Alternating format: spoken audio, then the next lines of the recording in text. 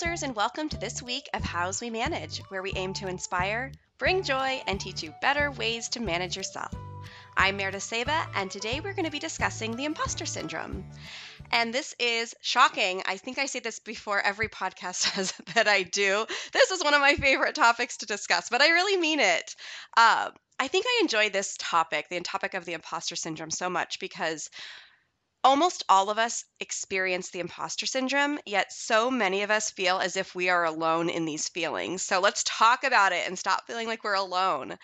I actually remember the first time I learned about the imposter syndrome. I had just joined a new company and I was sitting in training, and the trainer was doing this segment on the imposter syndrome and how it relates to confidence, and my mind was like blown.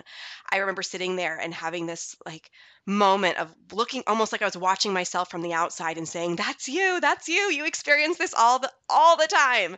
And I really do, and I really did. So I want to talk about it. I want to talk about why some of us feel this so deeply and why it's so common. But I guess I should probably start with explaining what the imposter syndrome is to any of you listening in that aren't aware of what it is. So what is the imposter syndrome? This is when a person doubts their accomplishments or their talents and has this persistent fear of being exposed as a fraud. Despite the evidence of their competence and their abilities, those that experience the imposter syndrome remain convinced that they are frauds and that maybe they don't deserve all of the things that they've achieved. People with imposter syndrome oftentimes attribute their success to luck or a result of deceiving others into thinking that they're more intelligent than they really are. It's actually a pretty ugly place to be, especially if it goes unchecked. So think about it this way. If you're trying to decide if maybe you've felt imposter syndrome before, have you ever sat in a meeting with people and they're speaking about a topic and they're going a million miles a minute and they are just throwing acronyms at you left and right? Do you sit there and do you ask yourself, or do you ask them what they mean, or do you sit there and stay quiet thinking that I don't want them to know that I don't know. I don't want them to discover that I'm a fraud. I have no business being in this meeting. Have you ever felt that way? Or how many of you have actually blamed your success on luck or good timing? Have you ever said, I'm not doing anything differently than anyone else. I'm just really lucky. If you can resonate with either of those things or either of those examples, congratulations, you guys. You're probably an imposter. I'm just kidding. You're not an imposter. It's actually the opposite. You think you're an imposter. The reality is it's not true. You're not an imposter. You're not an imposter. We can't all be imposters, and most of us actually have these feelings. So what can you actually do to combat these feelings? I want to talk you through a couple of thought approaches that will help you to sort of take ownership of your success, because that's really ultimately what it comes down to. Starting with number one, if you have a long pattern of success, you're likely more talented than you think, not less. So think about that. Think about the person that you were a year ago, 3 years ago, maybe a decade ago. If we're going to 15 years, some of us are going to start aging ourselves here, but there are most likely, if you're thinking back on that person from your past, you've most likely accomplished quite a few things.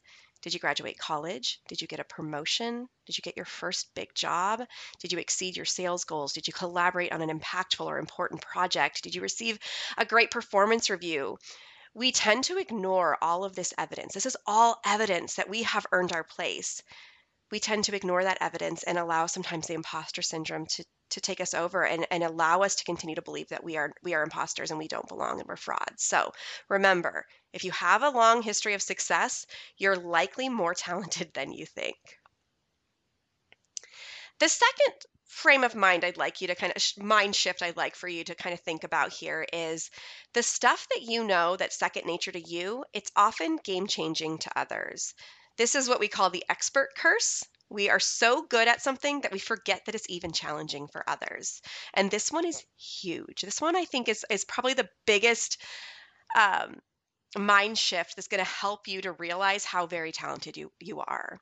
So each of us has that thing that we can just do it in our sleep. We're so good at it. For me, I love public speaking.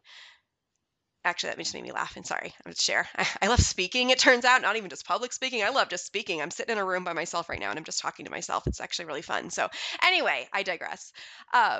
So when it comes to public speaking, it's really easy for me, but I actually know that it is a paralyzing fear for others.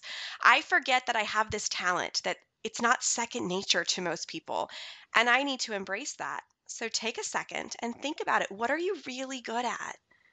Are you great at Excel or Sheets?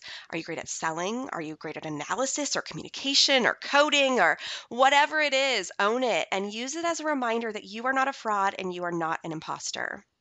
The third and final mind shift I'd like for you to take on here is thinking about the stuff that you're worried that you don't know.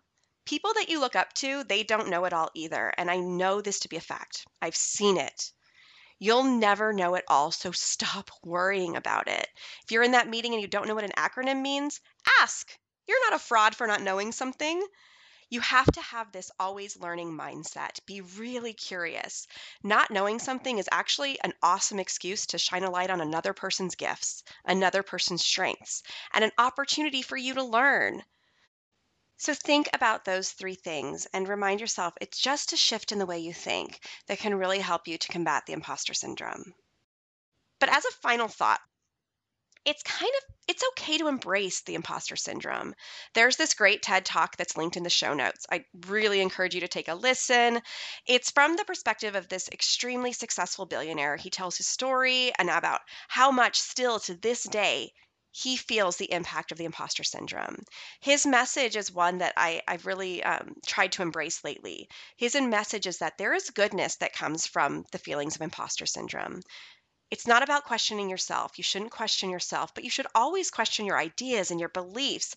That's what's going to make you better, more innovative, a self-driven learner. Those are critical feelings. Those are critical attributes to actually have to better yourself in the future. So imposter syndrome is not necessarily a bad thing. You just can't let it paralyze you.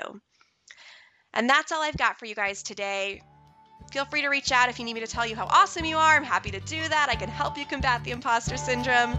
But until then, join us next time for Hows We Manage.